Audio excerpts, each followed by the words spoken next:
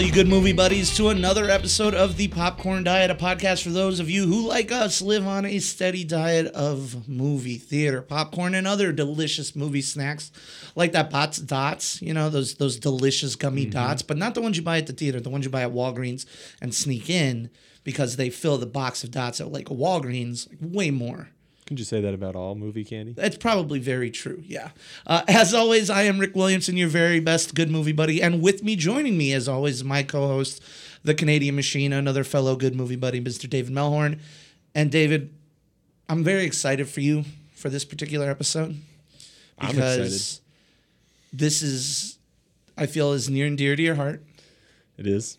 And it is because we are talking about the wonderful genre of heist films. Love it. In celebration of Baby Driver not only coming out, but crushing it, overperforming, outshining all expectations, we decided we got to talk about heist movies. We got to talk about the movies that detail the crime of the century. And so that is where we are at today. And one of my biggest questions is, first to you, do you know how old the first heist movie is? Do you know when it came out? I'm going to guess. I have no clue on the date, but I'm going to guess The Great Train Robbery. I feel like you know that because I've written it in front of you. And because I have it up on our screen. Maybe. Yeah, so really cool just doing research on heist films. The Great Train Robbery is a story that has been told multiple times over the course of film, but the original came out in 1903, 114 years ago. And it was like 13 minutes long, and it was made for a budget of $150. And many consider it to be the first blockbuster, even though the term was not coined until the 70s, obviously talking about when in our Transformers podcast, you know, the history of blockbusters. The Great Train Robbery was one of those things that people had never seen before. If you're familiar at all, as a matter of fact, a scene in one of our favorite films, Tombstone, at the opening of that film, they're watching the Great Train Robbery, and one of the most iconic scenes is the picture of the old bandit pointing his gun directly at the camera and firing his shots. And when that movie came out in 1903, people lost their minds because they had never seen. They thought they were getting shot at. Yeah, exactly. But that just kind of goes to show the longevity of the heist film, of the not just a crime film, because crime can be anything, but a heist film is a very specific set of circumstances. And that's why we're going to talk about it a little bit, because then that will eventually lead us into Baby Driver. But I'm curious to you, and I'm sure you're curious to me as well. Why are heist films so fun? As obviously they've been happening since 1903. Why? What makes them so cool? You know, I think for me, my most enjoyable part of heist films, I think one of the things is fun about them is getting to watch the progression, right? In most heist films, you get introduced to basically the players, like most films, right, that are going to be a part of this. Put the crew together. You get kind of a crew together, and then you see things kind of, all the preparation, and then unlike any other film, it's pretty easy to follow that we're all building up to this climax. And I feel like that's where really good heist movies come through, is that the climax pays off, where all this buildup and preparation for a heist is paid off in a really fun, cool heist, whether it's big explosions, whether it's cool gadgets, whether it's, you know, whatever it be. The buildup is just the most fun part of the movie. And then you get to see it all unfold. The movies that I think I've walked away disappointed from heist movies is when you have all this buildup and it kind of falls flat as far as the actual heist. Okay. So for me, I feel like you get to mix in so many different characters. You think about some of them, and we'll talk about obviously our favorites. But if you throw out some of the ones that come to mind first and foremost, whether you get like an Ocean's movie, you have so many different characters. And I think not just because I love the Ocean's movies, but if you think about just what it goes, you have great sort of antagonist in Andy Garcia. Yes. That. Even though we're talking about committing a major felony of robbing millions of dollars, everybody's cheering. Tens of millions of dollars. Everybody's cheering for the criminals in it. Right. And you get to meet all these different characters that are all playing their own little parts into it. And I don't know what it is about heist movies, but usually there's some decent comedy in most of them, in a lot of them, not all of them. So, kind of in the process and in the setup, their trials. We're gonna try it, and maybe they'll fail, and it'll be funny. Maybe it'll succeed, and it'll be funny. But there is a lot of opportunity there for some comedy. Yeah, you have the trial and failures. Like if we're using Oceans, you've got where, they're doing the fake scene in the vault where Yen's trying to jump from the one to there, and 20 says he shorts 20 it. says he shorts it, or even Basher with when they demolish the building, going in there and going through that, and you watch them having to pivot, because there's never a heist movie where it goes in an exact straight line of we plan out the heist and then goes. There's some things that always happen. There's always something that goes wrong that throws things off course. Eventually, yeah. There's always having to change of plans. There's usually something while the heist is happening that wasn't planned for that they have to adjust to quickly. Think of Italian Job. Like they build out this big old plan, well thought out plan, and then there's 3 trucks instead of 1. Right. So then they got to figure out, okay, which one's riding low? And then, you got all these different things. And I think that's the fun part is like you get to see these things. I think of Now You See Me. You got Now You See Me where they give you enough information to know what's going on. Right. But, in Now You See Me, it's almost like what the basis of the movie is. It's almost like a magic trick where they give you enough to draw you in and you don't notice certain things because you're the joy is in the reveal. Yeah, exactly. They show you that they pulled it off, and then they take a step back to show you exactly how you were looking over at this left hand when the right hand was doing all the tricks. And maybe that in a way is what makes heist films in general. Maybe they all are kind of like magic tricks in a way, in that you've got this build up and you're paying attention, and then you get to see the reveal of how it happens from that standpoint too. Okay. So that's my favorite parts about the genre itself. And I think as I think back through and as I was going through and trying to make my list, I think the endings of these movies are better than like most movies, like maybe right up there with those inspirational sports movies. Right. But like the endings of heist movies generally are so like satisfying, because most of the time the good guys always win, or at least the person that you're cheering for. I don't know if you can figure like robbers and things like that as the good guys, but they almost always win in some form. Mm-hmm. And like you walk away like, oh, it was really cool how they did X, Y, and Z. Right. Or so that actually, now what you said actually has brought up 2 more questions that I find really fascinating. Do you think part of what makes heist films so enjoyable, whether it be to us or whether it be to other people, do you think there's just a little bit of, man, these criminals are cool, and man, if only I had a little bit of time and resources to pull off a heist, I might do it? Do you think there's a little bit of the naughtiness in there? Absolutely. I mean, I think of think of like Italian Job, driving Mini Coopers through, a house or things like that, that they plan to do with that. Ocean, some of the things that they do in that, or, I think it depends. I think there's definitely a dream. I think not everybody, but a lot of, especially men, as we were boys, you grew up on whether it be like cowboys and robbers. Cowboys and Indians, cops and robbers. Cops and robbers, all those types of things.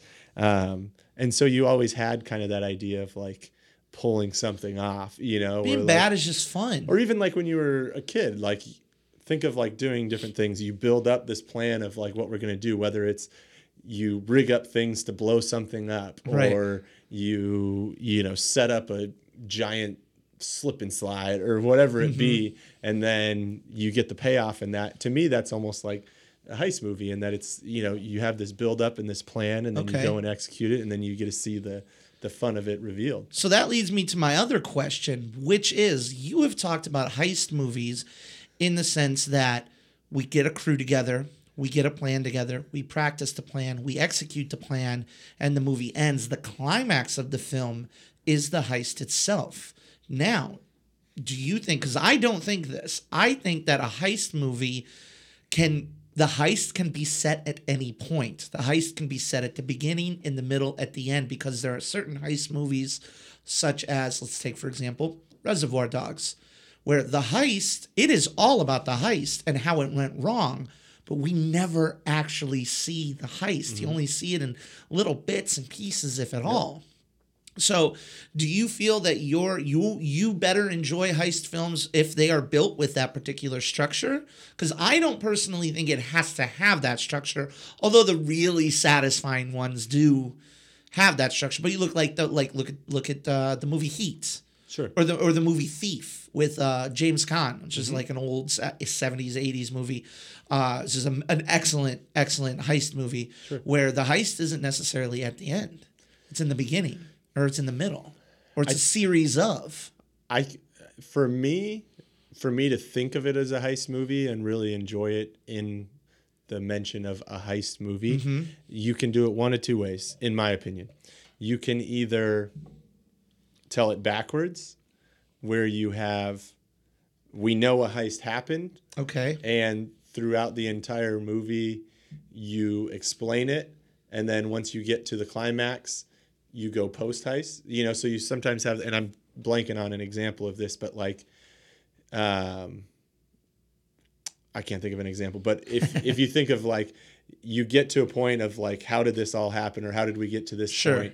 And then you go backwards and explain the story up there, and then eventually you get to present time, and then the climax is happening like as they're escaping from somewhere or something like that. Okay. I'm trying to think. If I think of one, I'll bring it up. But I can't think of one off the top of my head either. But I could see it being that way. I know what you're talking about though, where it's almost like how did we get? It's, I believe the term is called. This is a film nerd term, but it's called in media res.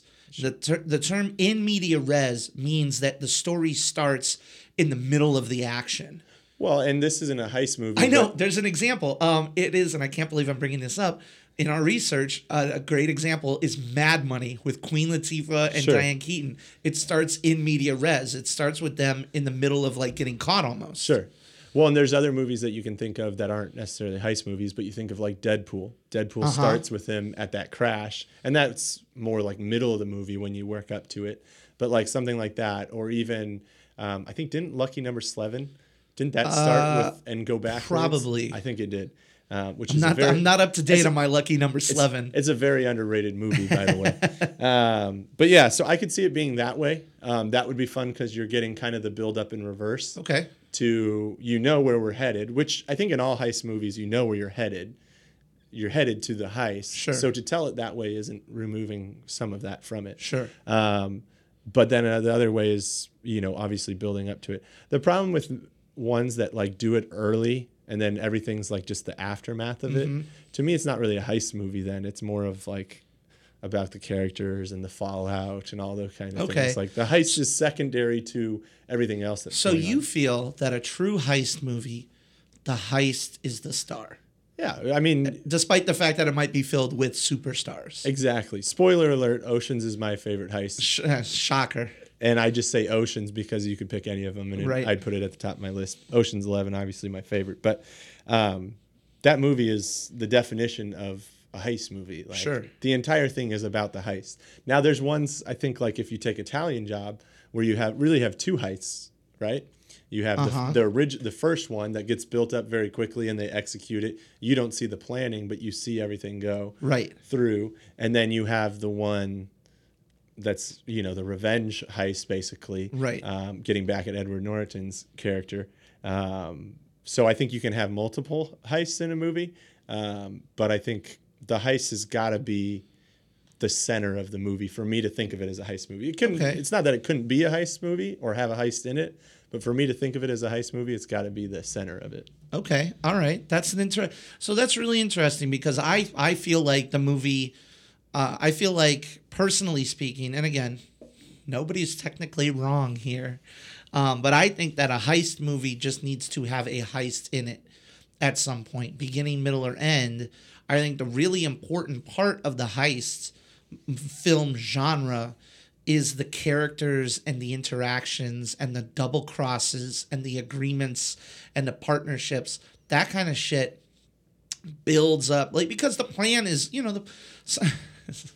some heist movies, typical smash and grab job. Other heist movies, slightly more complicated than that.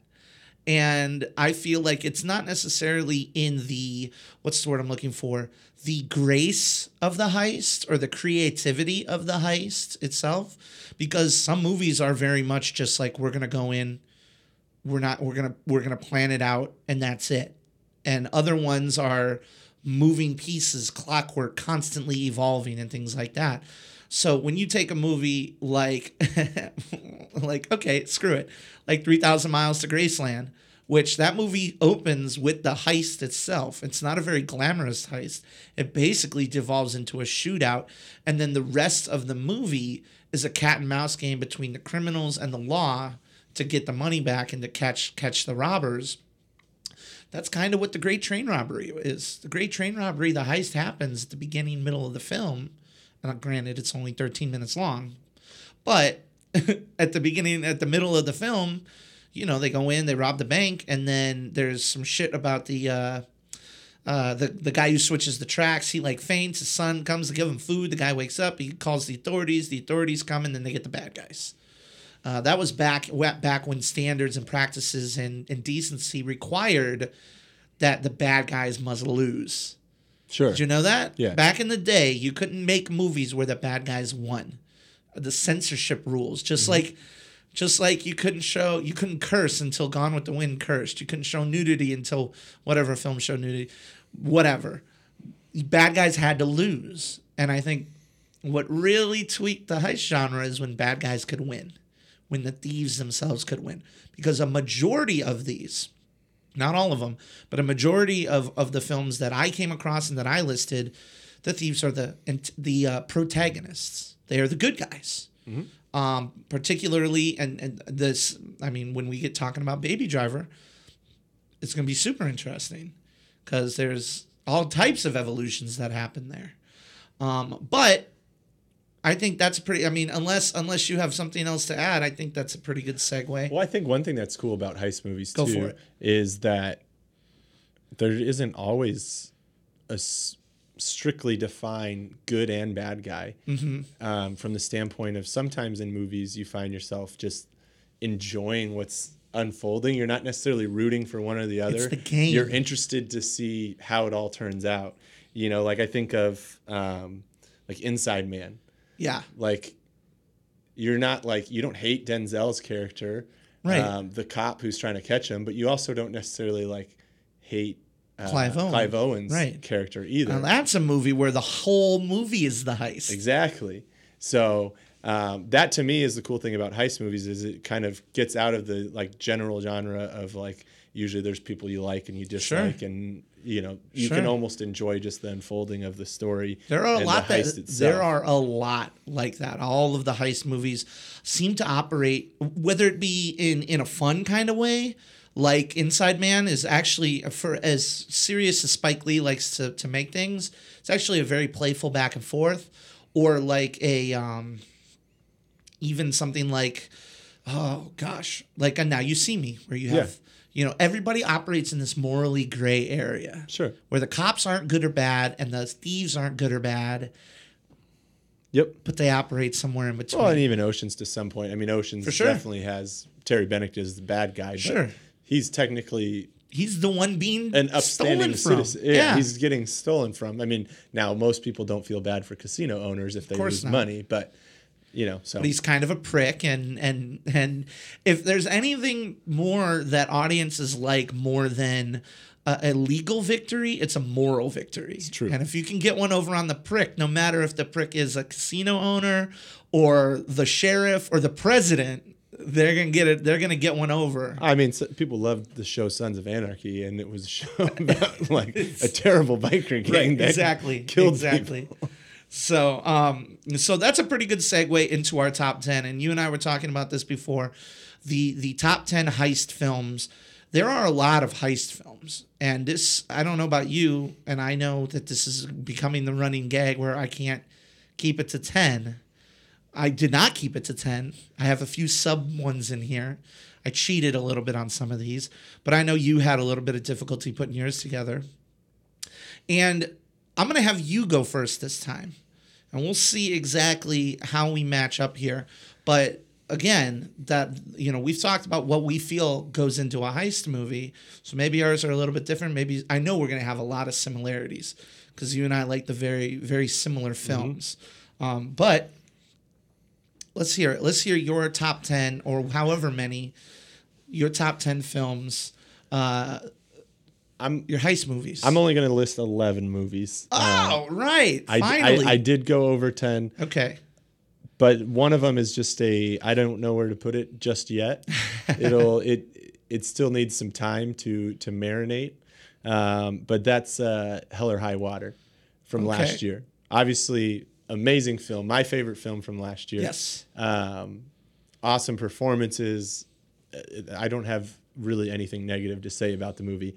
Awesome movie. I just don't know where I can put it in my top 10 just yet. So that's one's like... It's like when it's fresh. It's like when someone retires from the league, in whatever league you are. There's a cool down period before you're even eligible to get inducted into the Hall of Fame. And there are some that are all timers automatically, but it's like saying your favorite film was a film that came out 2 years ago.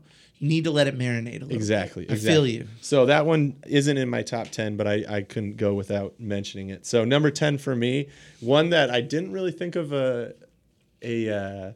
as a heist film, but I had to include in this, and that's Die Hard. Okay. Which is, I wanted to talk about too, because it's one of those where it's kind of the opposite in that the heist is actually happening by the bad guys. Right. But there's also almost heist-esque portions with what John McClane's character does in the movie as well. But a robbery takes place. So with that's multiple steps. That's part of why it's number 10 for me, because it's kind of borderline on the heist film genre. Okay. But I wanted to put it in there. Number 9 for me is Now You See Me. Okay. I love that movie. Maybe it's because it starts in Vegas, and you know how much I love Vegas. You do love Vegas. I just love it because the whole movie almost is a magic trick, which is really cool to me, in that it's a show, obviously, or a movie about magic, and the movie parallels a magic trick in a lot of ways. Mm-hmm. And I love the characters in that movie too. So that was number 9 for me. Number 8 is one that I'm not sure whether you've even seen, but surprise, surprise, it's Jason Statham. It's Bank Job.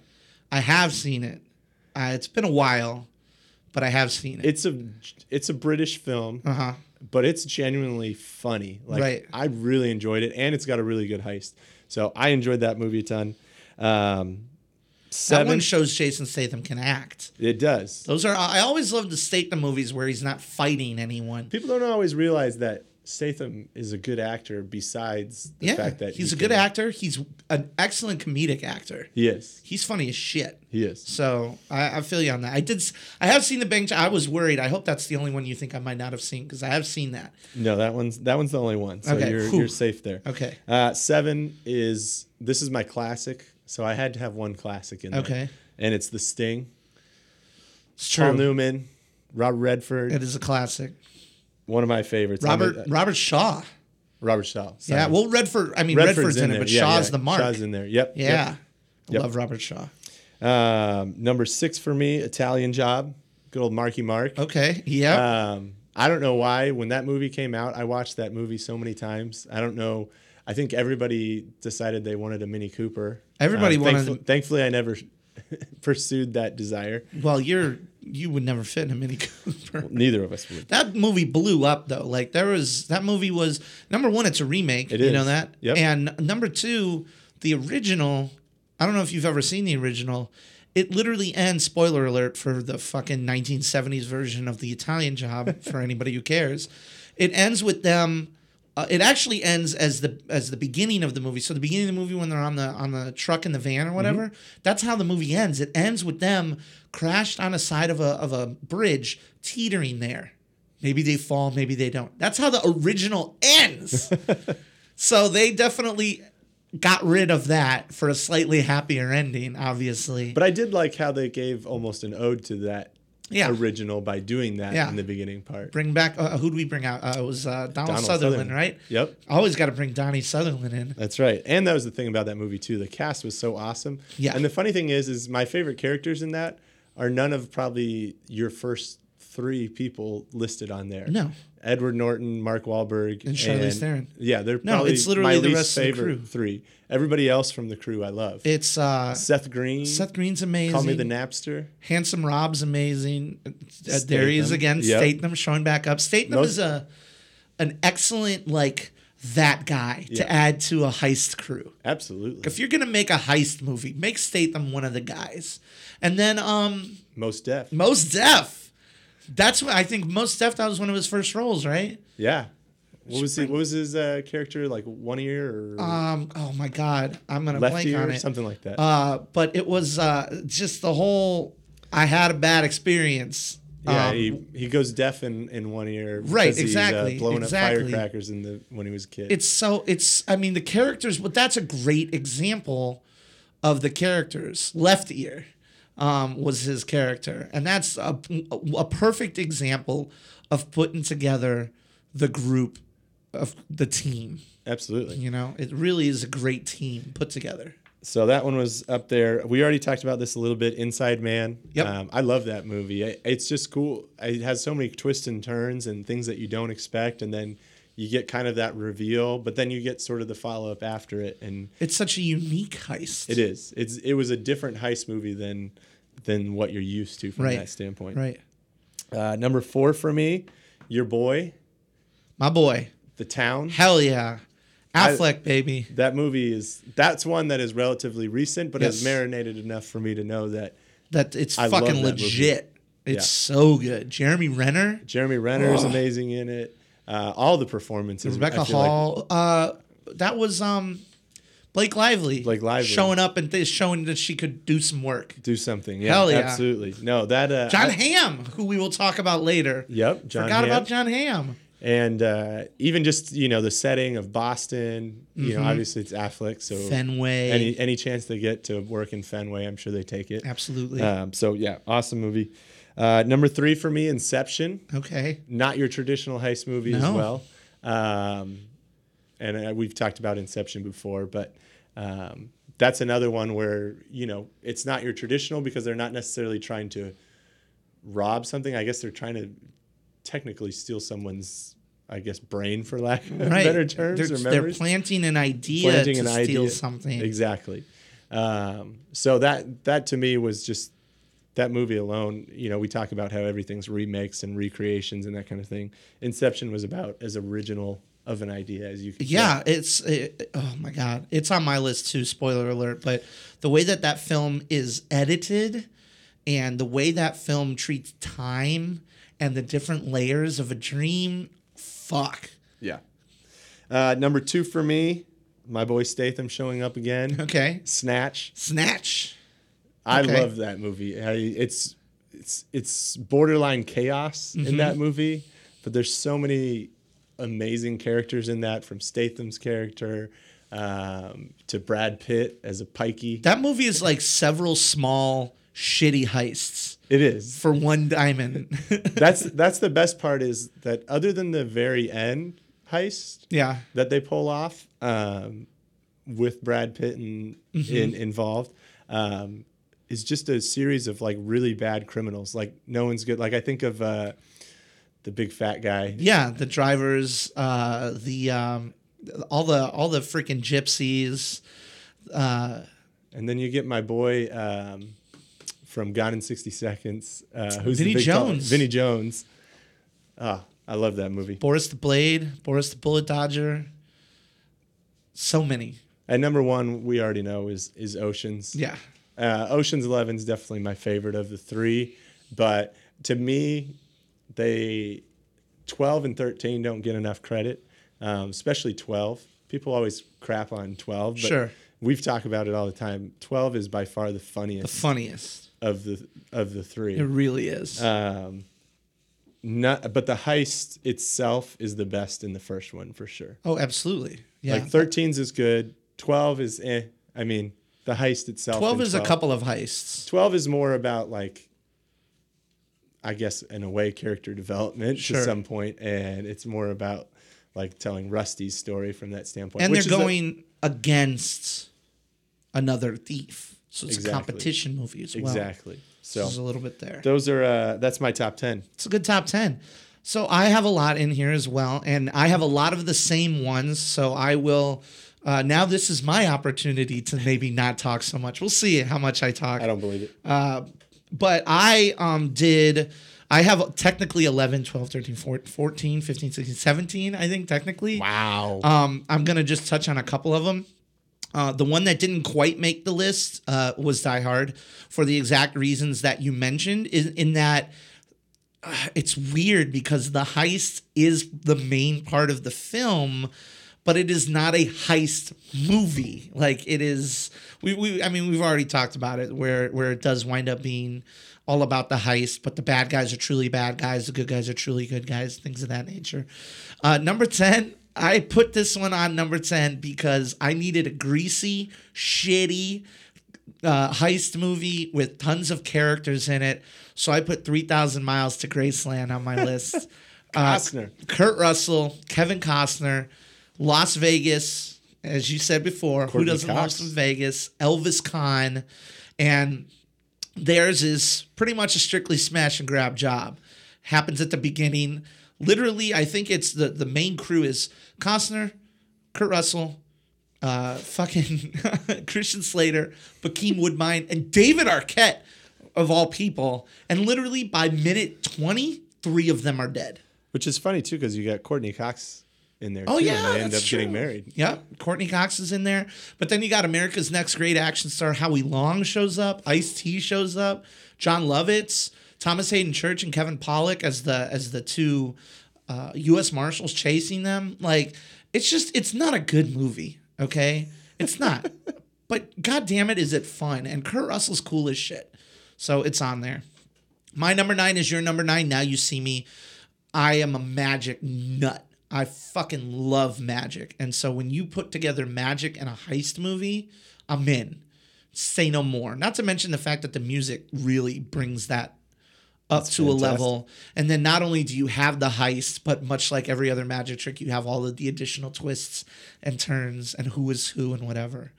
Number 8 for me is Fast 5. All right. Now, I'm prefacing Fast 5 because obviously we can't mention Fast 5 without the original Fast and Furious, which was pretty much just, it wasn't really a heist movie, but it was centered around criminals heisting things. And yes, you can't say the original Fast and Furious without saying Point Break. So Fast 5 exists because Point Break exists for it to get remade into the Fast and the Furious, only for it to become the perfect version of a heist film, plus tons of cars in Fast 5. That's another one that's just straight up smash and grab, but is a little bit smarter. Not to mention it brings the entire cast together of all 4 films before. And that is when that is just before they started turning them into superheroes. And they were still criminals stealing things. Mm-hmm. But they were stealing them from a corrupt Brazilian guy. So that's Fast 5 is definitely on there with a shout out to the original Fast and Furious and a shout out to Catherine Bigelow's Point Break, because who doesn't love shooting their gun in the air screaming, ah? I mean, come on. Number 7, Mission Impossible. The first Mission Impossible was all about them. Yeah, it's spies and espionage and whatever, but a big chunk of that movie was them putting a crew together, stealing the knock list, and then trying to sell it, all obviously with ulterior motives and clearing their names, but a huge part of that was based on the heist. And there are few movies on your list or mine that equal the tension of that first Mission Impossible and the rope sequence that has been often imitated and often parodied, but never quite duplicated. That's just the heist in that film. It's a good one. High tension there. I did not need to marinate on this one. I put Hell or High Water at number 6. It is the best version of a modern Western. The best praise that I can give it is all the praise that you gave it, but also you could trade in all the cars for horses. You could trade in everything for the Wild West back in the 1800s, and it would still work perfectly as a film. Absolutely. But I do have to give a shout out there. 'Cause obviously, tons of Western movies revolve around heists. Some of the best ones. One of my favorites is Butch Cassidy and the Sundance Kid. Absolutely. So I cannot mention a 2016 Western movie without also mentioning the Western movies of old that had to do with stealing and thieving, and Butch Cassidy and the Sundance Kid obviously being one of the best of that.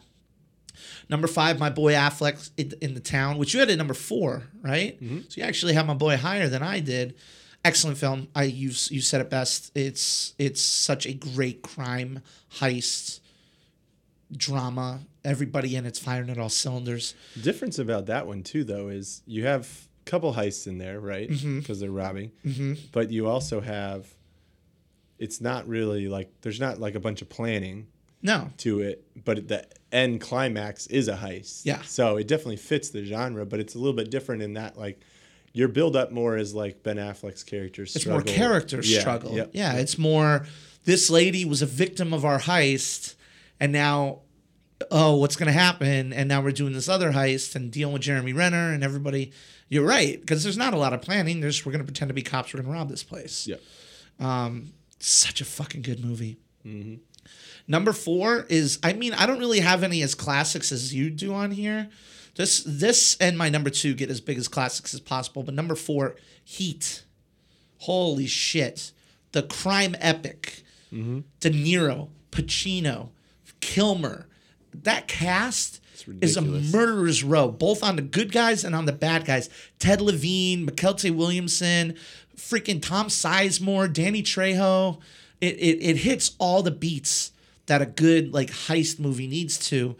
But at the same time, like the heists, especially the big heist, happens in the middle and goes fucking terribly wrong.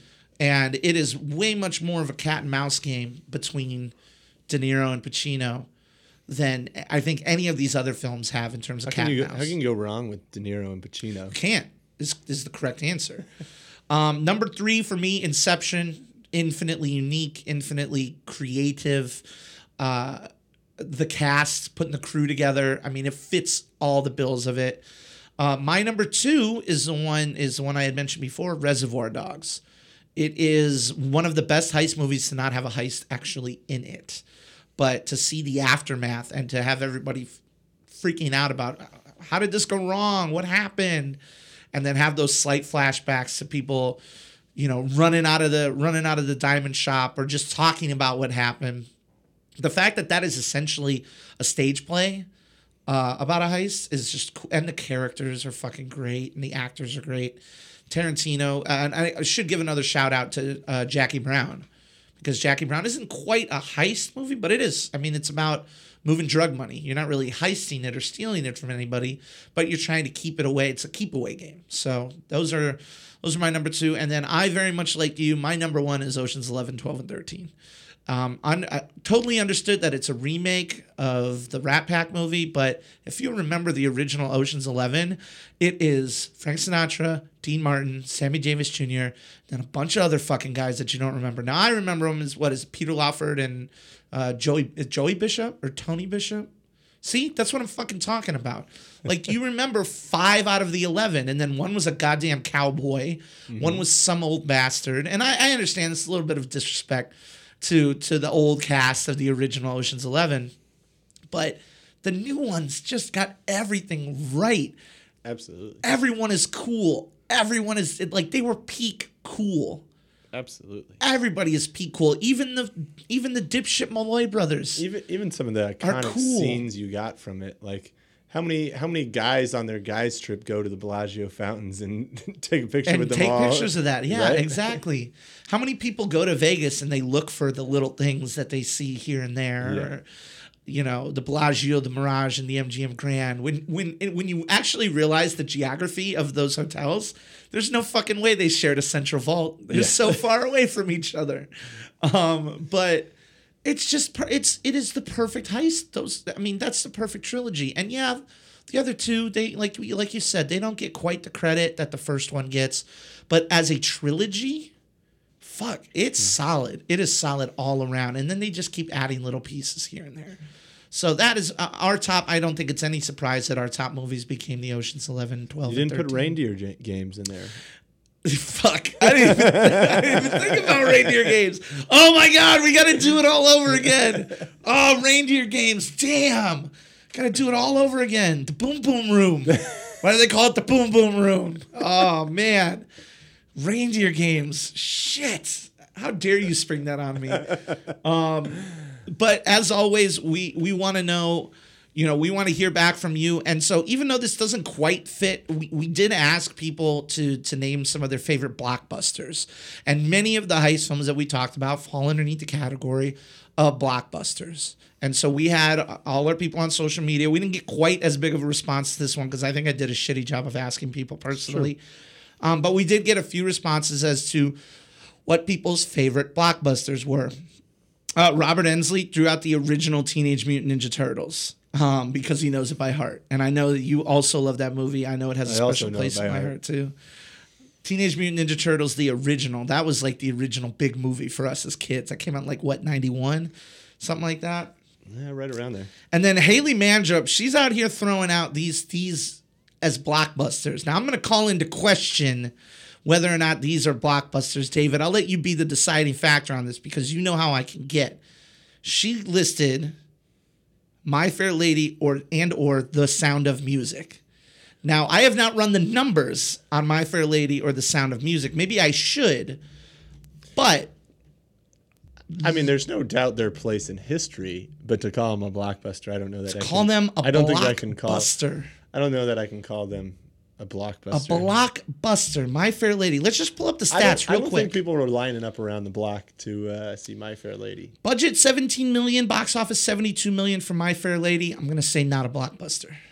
But you do have to give it an inflation. Absolutely, it's a great film. Still. Yeah, it's got its place in history. The Sound of Music, however, budget $8.2 million, total box office, cumulative worldwide $286 million. It's probably a blockbuster. I feel like we can certify that one as a blockbuster safely. So we'll say The Sound of Music gets a pass on that. But The Rain in Spain falls mainly by the plane or whatever the shit. We're gonna tap her that. It's just disrespectful. I'm not adding it on there, and I apologize for that.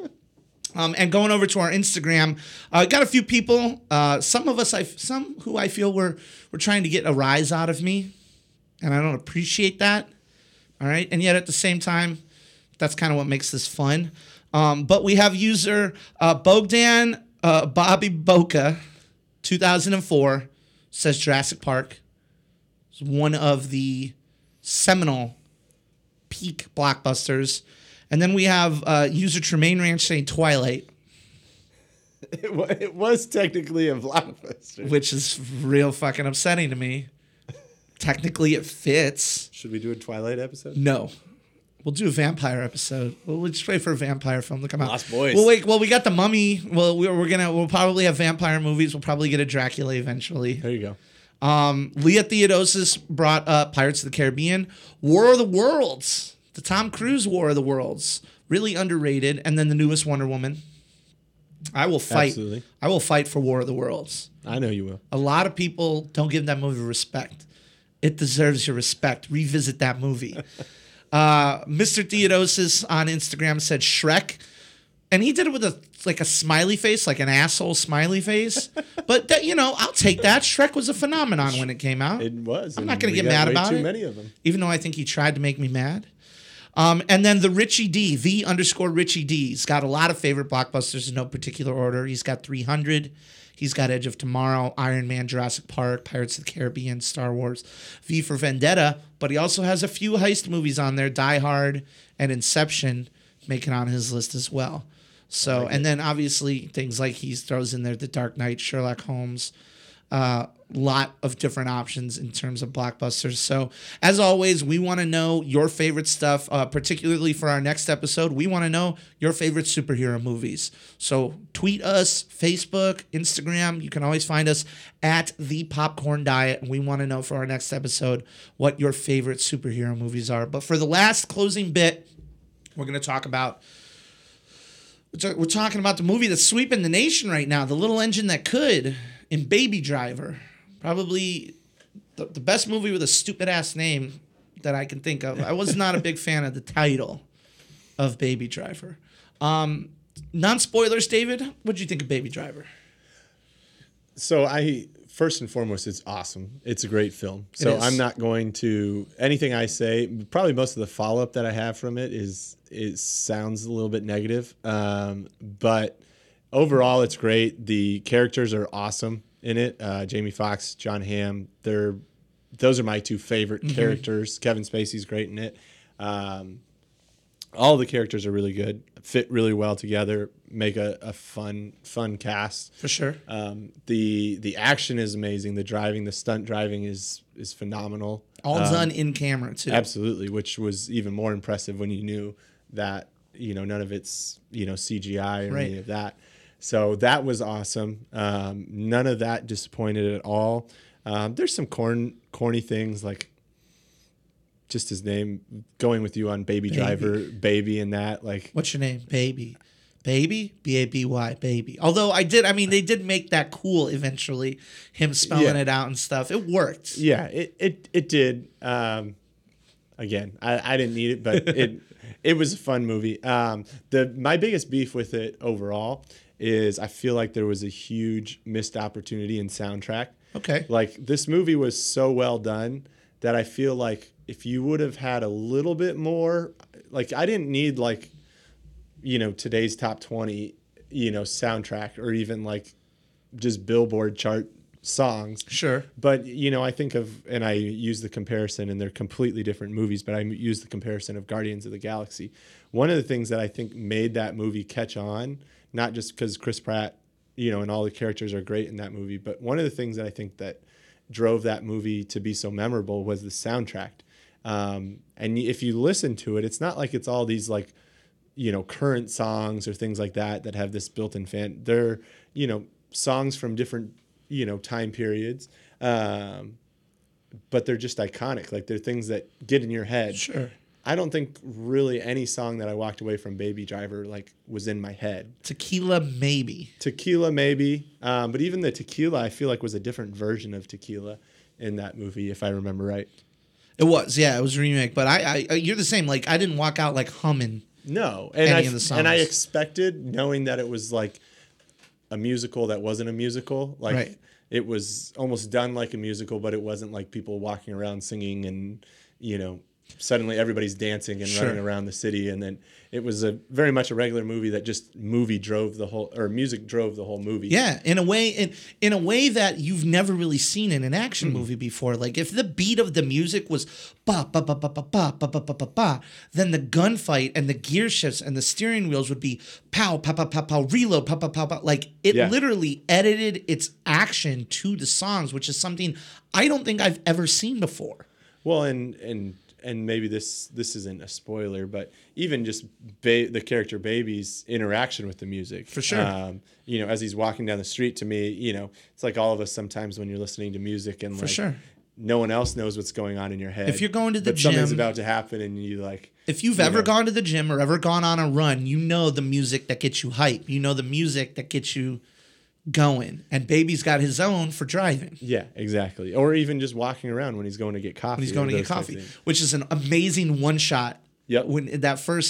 I love one shots in movies so much because once you realize what's happening, like maybe for the first 30 seconds or the first minute, like you don't realize what's happening, but then eventually subconsciously you realize like it hasn't cut yet. And it gets more and more exciting. It's like a wheel rolling down a hill. It gets faster and faster and faster until it finally cuts. And I feel like one shots in movies help build that tension so well. And that was a killer one shot. But yeah, I mean, you were right ultimately about the music, in that it is a huge part of the movie, and it works really, really well. And it's really hard to say like Edgar Wright picked songs that weren't as memorable to me, because that is purely, I think, a subjective thing. You know, I think it has to do with our age. I think it has to do with the fact that we don't really. I mean, I don't know about you, but I don't really get in depth on music that much. You know, I don't know who Carla Thomas is. I should. I don't know who Kashmir Stage Band is. I don't know who fucking the Incredible Bongo Band is. Like, I don't know any of these people. So well, and even the song that I guess is probably the most notable that they call back to is the Queen song, Brighton Rock. Yeah, yeah. Which I love Queen, right? And it worked great in the movie. And I know Brighton Rock. Yeah, I knew this song, but I was thinking to myself like. And I'm not expecting them to go cornball with Queen and do like "We Will Rock You" or something like that. Sure. But like even something like that was a good example of like most people probably couldn't even sing you like 2 lines out of Brighton Rock, or even probably hum it for you. I couldn't, and it's hard because that's like, even though we're kind of shitting on the soundtrack right now, like it is a very small quibble in an otherwise great movie. Absolutely. I think now is probably a good time where we can break into spoilers a little bit. We'll wrap it up with a little bit of spoiler discussion. But you and I both agree Baby Driver is excellent. And worth going and seeing. Worth going and seeing again. Like it's worth spending the money and going to see. And I wouldn't be mad about going and seeing it again either. And what's super nice is that it's a mildly budgeted film. I think it costs less than $40 million to make. And it's going to make a lot of money. And that's great. That's great for films because it shows that we can make good, smart, original content, and that not everything needs to be a franchise. So if that movie pulls in like $85-100 million, great. Super exciting. Going into spoilers now, because some of my favorite parts of this movie are they're integral to the, or integral. How do you say that? Integral or integral? Integral. Is it integral? Because I always say integral. Whatever. Say it how I want to say it.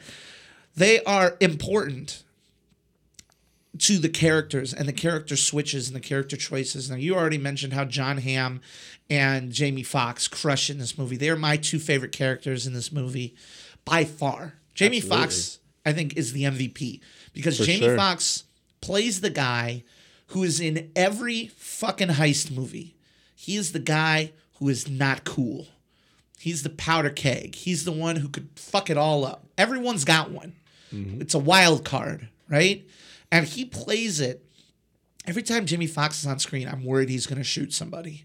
But he plays it with such an arrogance, such a, like, I'm the coolest motherfucker on the block. And ain't no one going to cross me. And I don't care if Baby's as good as his job is. I don't like the fact that he's listening to his music. Blah, blah, blah, blah, blah. He's so good at it. And this might be the best Jamie Foxx has been in a while. His freaking wardrobe kicks ass. His character kicks ass. The way he is killed, spoiler alert, fucking rocks. Absolutely. Man, and I'm not going to detail it, through and through. It's a spoiler enough that he gets killed. But the way that he goes out, I loved it. I literally almost cheered. Yep. And I love the evolution of characters of like Jon Hamm and Kevin Spacey. Because Jon Hamm starts as the guy who's kind of cool with Baby. I'm going to listen to his music. Baby's good at his job. Stands up for him and stuff. And Kevin Spacey starts as like the typical mob boss, like, you owe me one, or, oh, you didn't think you were out, were you? But then near the climax of the film, it switches. And I really found that interesting, that these characters could have evolutions and have changes in their character to the point of where Jon Hamm becomes the main bad guy and looks fucking great doing it. Mm-hmm. And Kevin Spacey becomes almost this paternal figure for Baby, this father-like figure, if only for a brief moment. So I love that. I love the characters. Well, and I think even with Kevin Spacey, I think when you think back to it, like once he makes that leap of really standing up and showing those paternal instincts, right? As you think back through the movie and review it, you see that, oh yeah, he kind of has been like that father figure because, whether it be someone complaining, like Jamie Foxx when he says headphones. Right.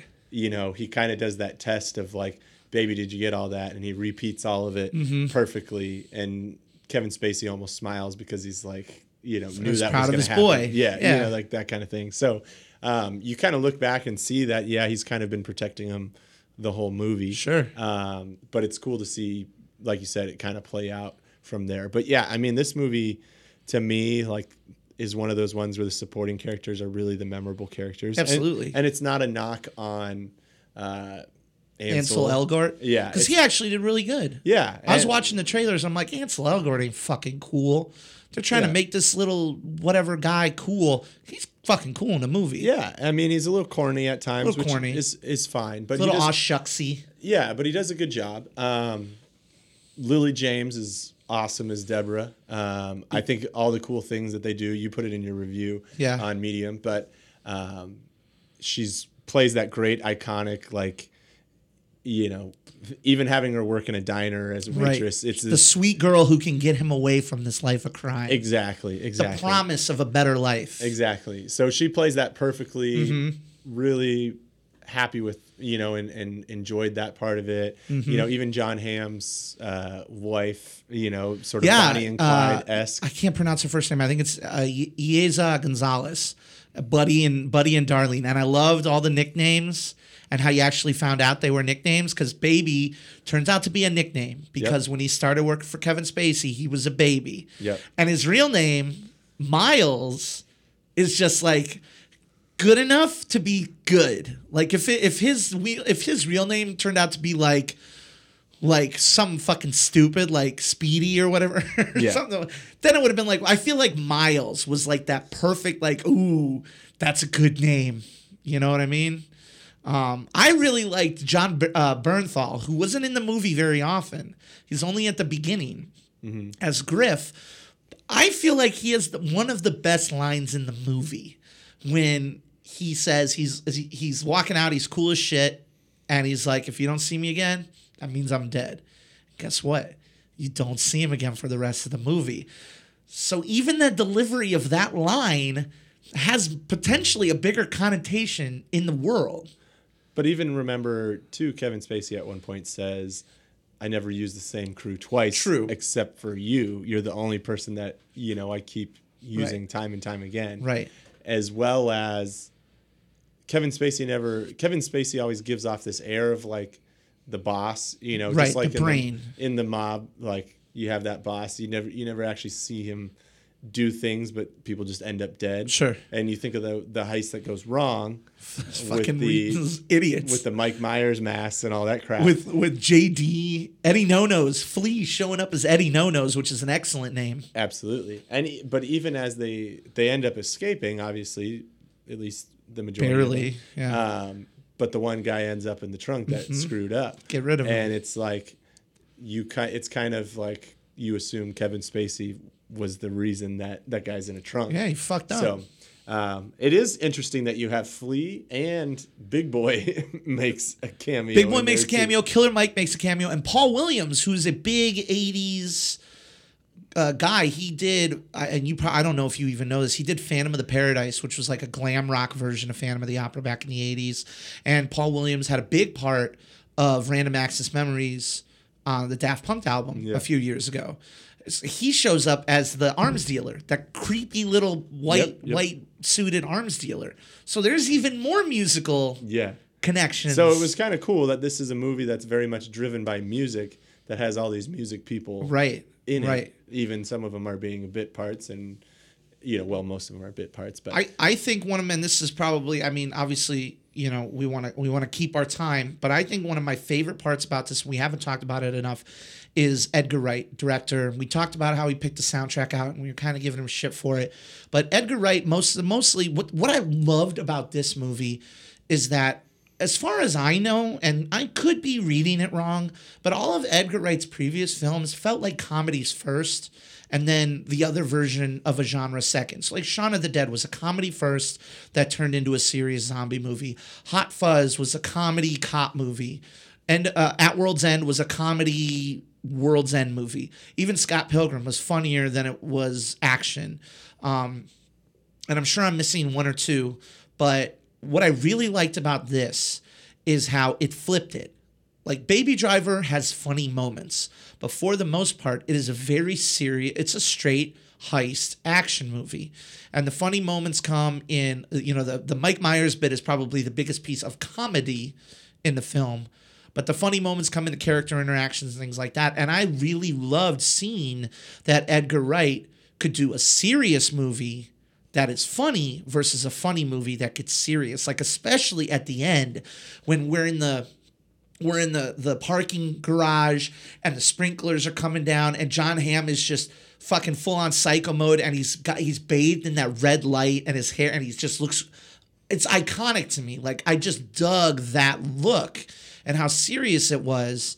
And I dug that it took itself seriously. And if anything, not only did it make me happy that I saw Edgar Wright kind of show that he can make a fucking badass, straight up, serious, badass movie, but it makes me miss the fact that we're not going to get Edgar Wright's Ant-Man ever. Because if you look at Baby Driver and you realize that he was going to make Ant-Man, Ant-Man's fine. Ant-Man's a really good movie. There ain't nothing wrong with Ant-Man. But seeing what Edgar Wright can do with action and with character and with dialogue and editing and realizing that we were this close to getting an Edgar Wright Marvel movie and it didn't happen, that's heartbreaking. It's a little bit more heartbreaking than it was before Baby Driver came out.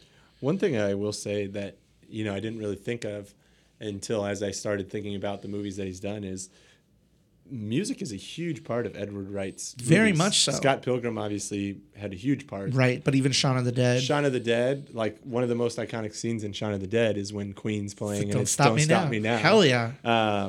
That's actually a really great example of action hitting the beat of the music. Yeah. Hot Fuzz has some great music in there too. And even The World's End has some great scenes with some good music in there. He definitely loves his 70s rock though. He loves his 70s rock and he is a big music lover. That's why I can't really fault him that much for having such an eclectic soundtrack, because if anything, it just shows how ignorant I am when it comes to old rock and music and hip hop and things like that. And I fully admit that. But yeah, this is the closest thing. This is the closest thing you're going to get to a musical without it being a musical. Yep. And it's fucking great. And I would totally see it again. Go and see it. Go and see Baby Driver. But I believe that's going to do it for us for this week's episode. Again, do us a favor, wherever you're listening to us, whether it be on iTunes, SoundCloud, or Google Play, do us a favor and like, rate, subscribe. That's how we get more people to listen to us. That's how we get more feedback. We love talking about movies, not only with ourselves, obviously, but with you as well. So like, rate, and subscribe, and then follow us wherever you want to, Twitter, Facebook, or Instagram at The Popcorn Diet.